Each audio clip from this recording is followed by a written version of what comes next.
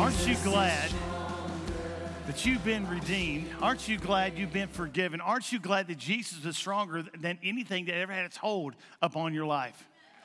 I am so gracious and so excited. You know, today is Race to Life, obviously. But what is Race to Life? I just wrote a few things down. This is a new life. There is no power in the water. There's no power in the water, but it's something about a willing vessel saying, man, I'm going to follow you, Christ. And I'm going to die to myself. I go down one thing and come up with something else. And you're not ashamed to say it. Embracing Christ and his teaching. It's a big day here at this church, and we always want it to be. Often, man, I remember growing up and thinking, what's baptism service or something? But it never really had a powerful meaning to me. But man, you know what? One of our greatest times of the year ought to be on baby dedications or children dedications. And the part about being raised to life. Sure. And we need to make a big deal out of it. We need to make a big deal out of it. This marks a day that we can celebrate with those who've made a decision to follow Christ, and it is a big deal. And I want to say something to those being baptized. You know, I'm going to say this, and I don't mean it literally, but it's finished. You've accomplished it. You've done it. You're not held back from doing things your own way, but you followed the Lord in his teaching, what he said for us to do, to be baptized. And I am excited to hear that each of you made that decision. God is good. I had a change in my sermon just a little bit while I was standing there. And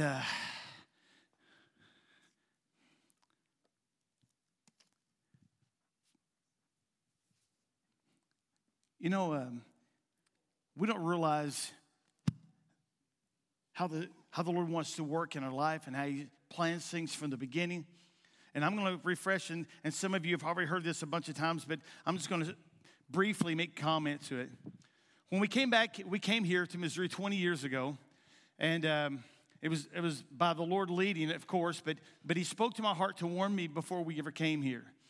He spoke to me out loud one Sunday morning. I was getting ready to preach at the church we were pastoring, and I said, okay. And then 6 months later, and I never knew when, and I didn't know what Bloomfield, Missouri consisted of, but opportunity grows, and we moved here to Bloomfield.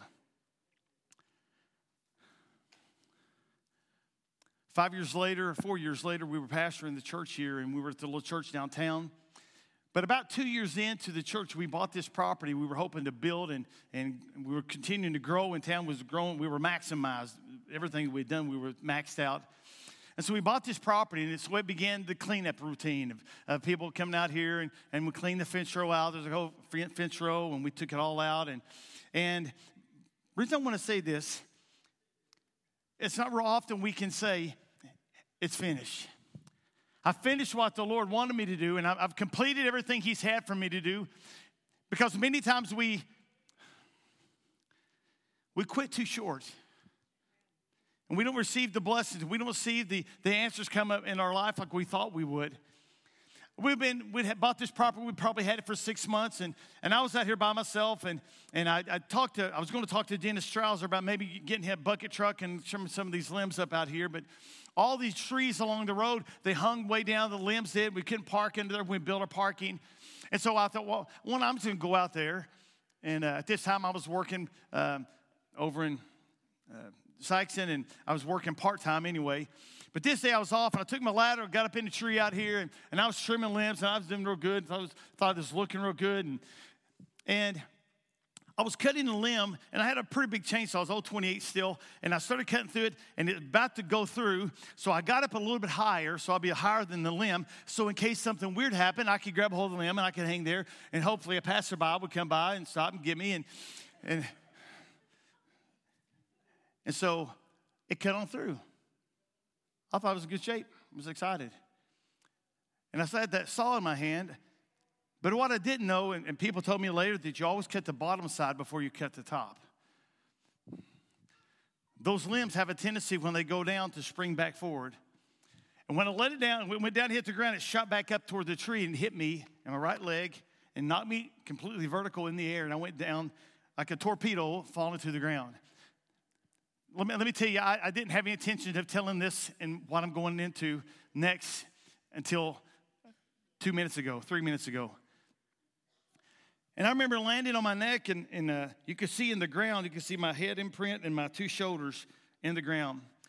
And I laid there, and my legs were tingling, and I could feel them, but there was still some tingling going on. So I laid there, I rolled over, and when you're a man, you have to groan and grunt and all those things that you do.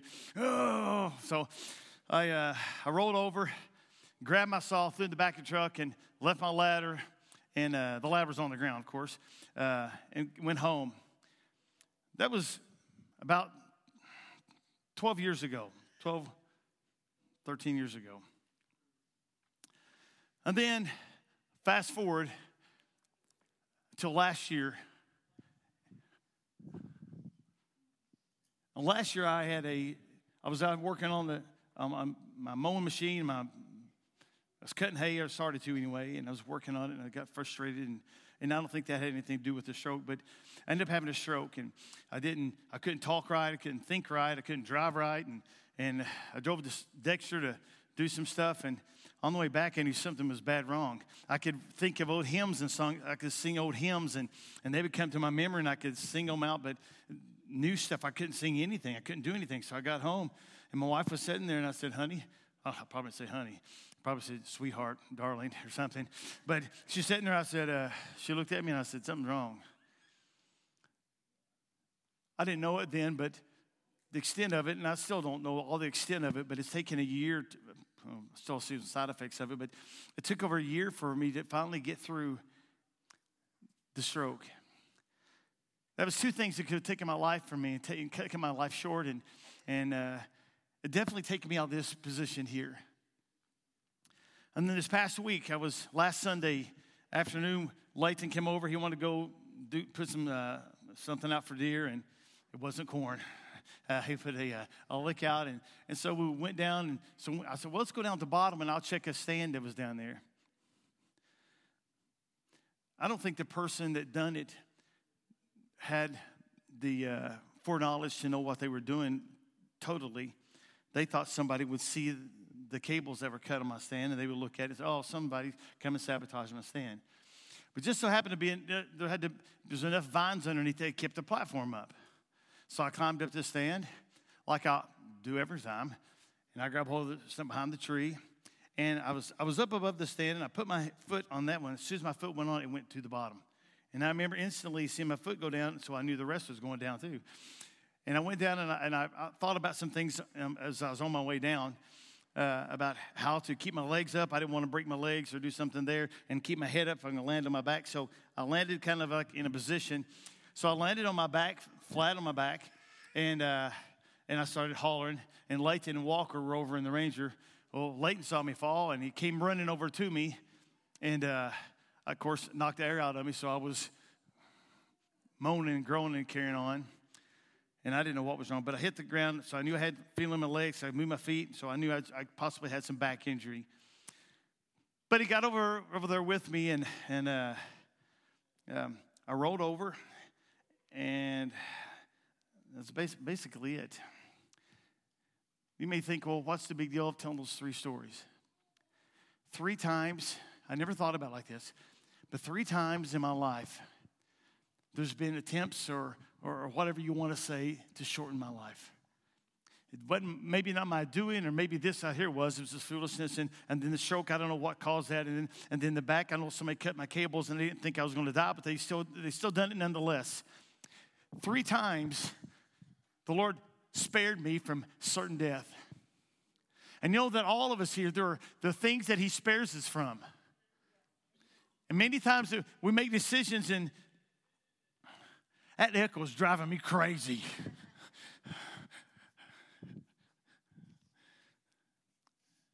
Things that He sells, that he saved us from. The name of this message, and I will be very brief, is the price of soil. If you go to 2 Kings with me, chapter 5, the price of soil.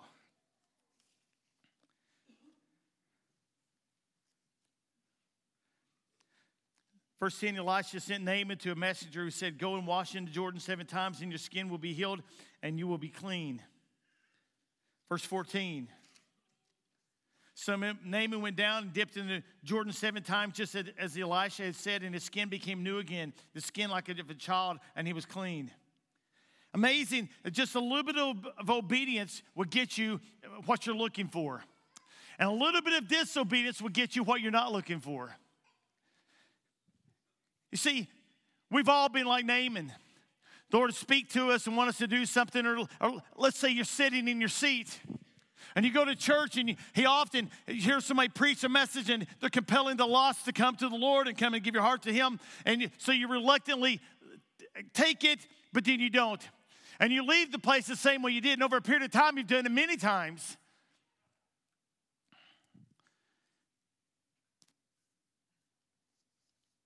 Because he was asking too much.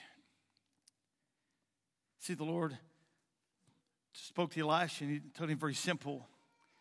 He was looking for something great.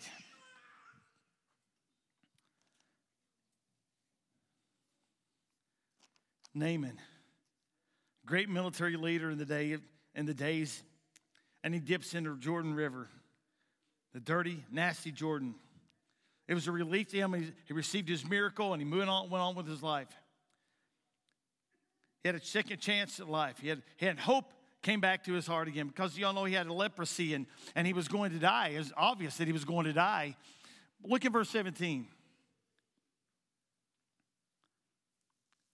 Then Naaman said, if you will take the gift, then please give me some soil, as much as my 2 mules can carry. A funny question, and kind of ironic that he would ask that, but there was a reason why. I want you to go back and I want to read in between scriptures.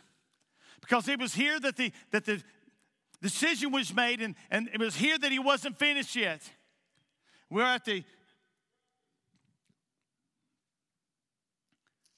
end of the story. It seems great, but look at verse 11.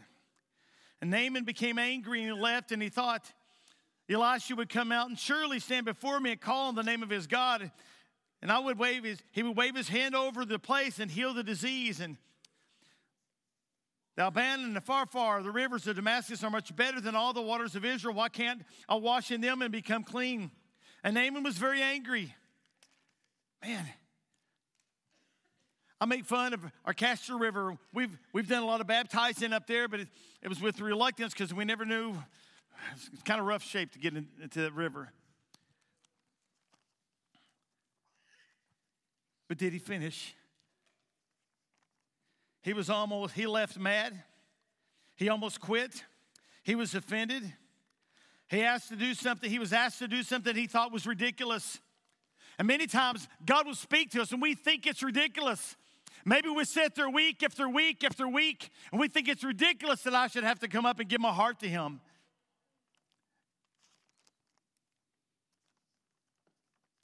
Started comparing.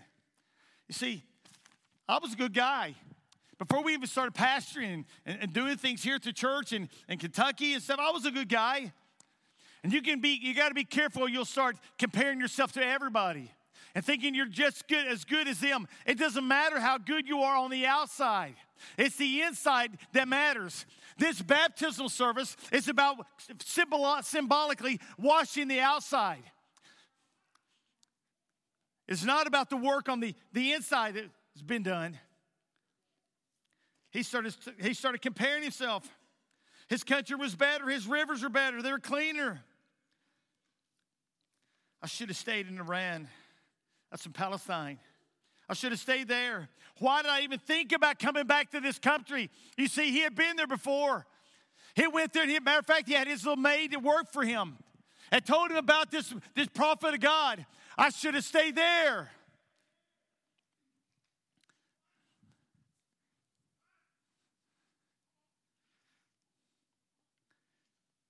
He was from the dominating enemy. He felt that he was being targeted by this prophet, not showing him attention, not showing him the respect to come and talk to him. Why do we all think that it has got to be difficult to receive healing, receive salvation, receive deliverance, and to simply receive answers? We put such a high emphasis on how hard it is that I don't seem to break through, or I don't give deliverance, and I don't see how it could be that easy to be saved. But it is that easy to be saved. It's too easy for him to go down to the river and dip. Y'all can come back. Praise and worship team, come back. I know they just sit down.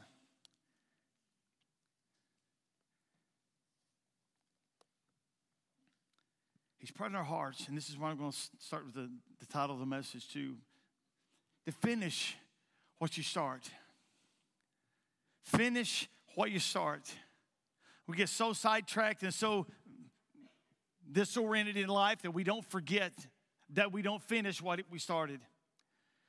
When I was in high school, I went to school with a guy by the name of David Lindemann. As my last 2 years of high school, my junior year.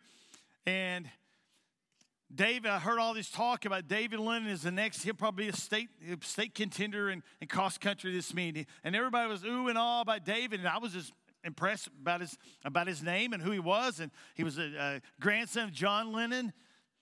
Okay, he wasn't really, but he wasn't. It doesn't matter. Okay, David was a good guy, and he was a real encourager, and he was a fun guy to be around.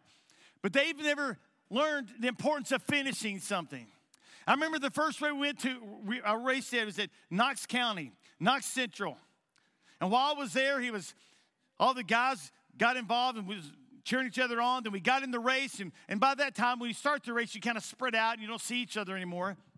But about 2/3 of the way through, I seen Dave on the side saying, "Let's go, Dwight." I didn't understand it.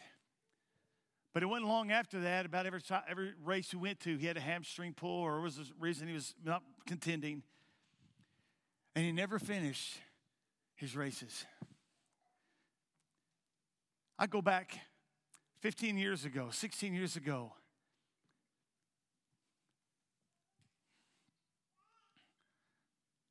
A lot of things happened in my life, and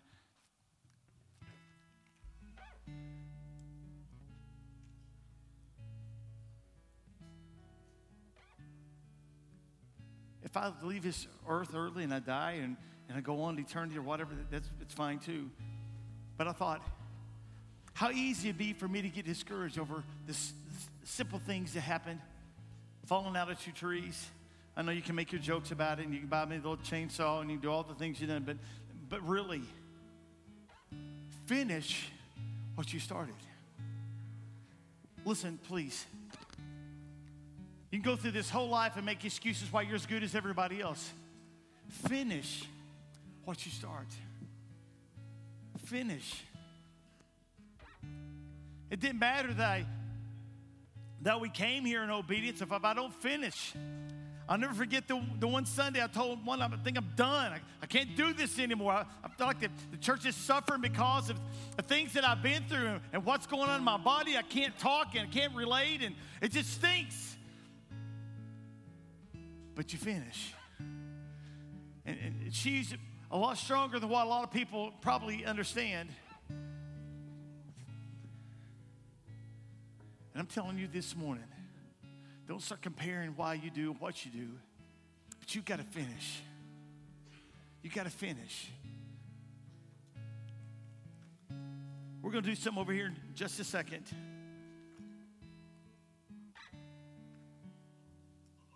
About some people who finished. When they gave their heart to the Lord, they didn't just let it go at that. They said, I'm going to go to the next step because He told us to. And I'm going to follow Him in water baptism. I think it's really important.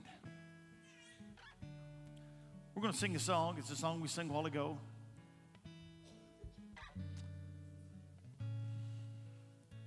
If you haven't, just like Naaman, you haven't made a decision to follow Christ. You've always got a reason why you don't. Wait a minute, you might have a reason why you can't. But the same God who can save can heal. He can keep a guy from falling 15 feet once and 12 feet once, not being hurt. He can keep a variety of things happening in my life, and I'm just a poor country boy from Kentucky. If God spared me, he can spare you, and he has spared you to this point. There's nothing any more important than you getting your heart right with the Lord. Nothing.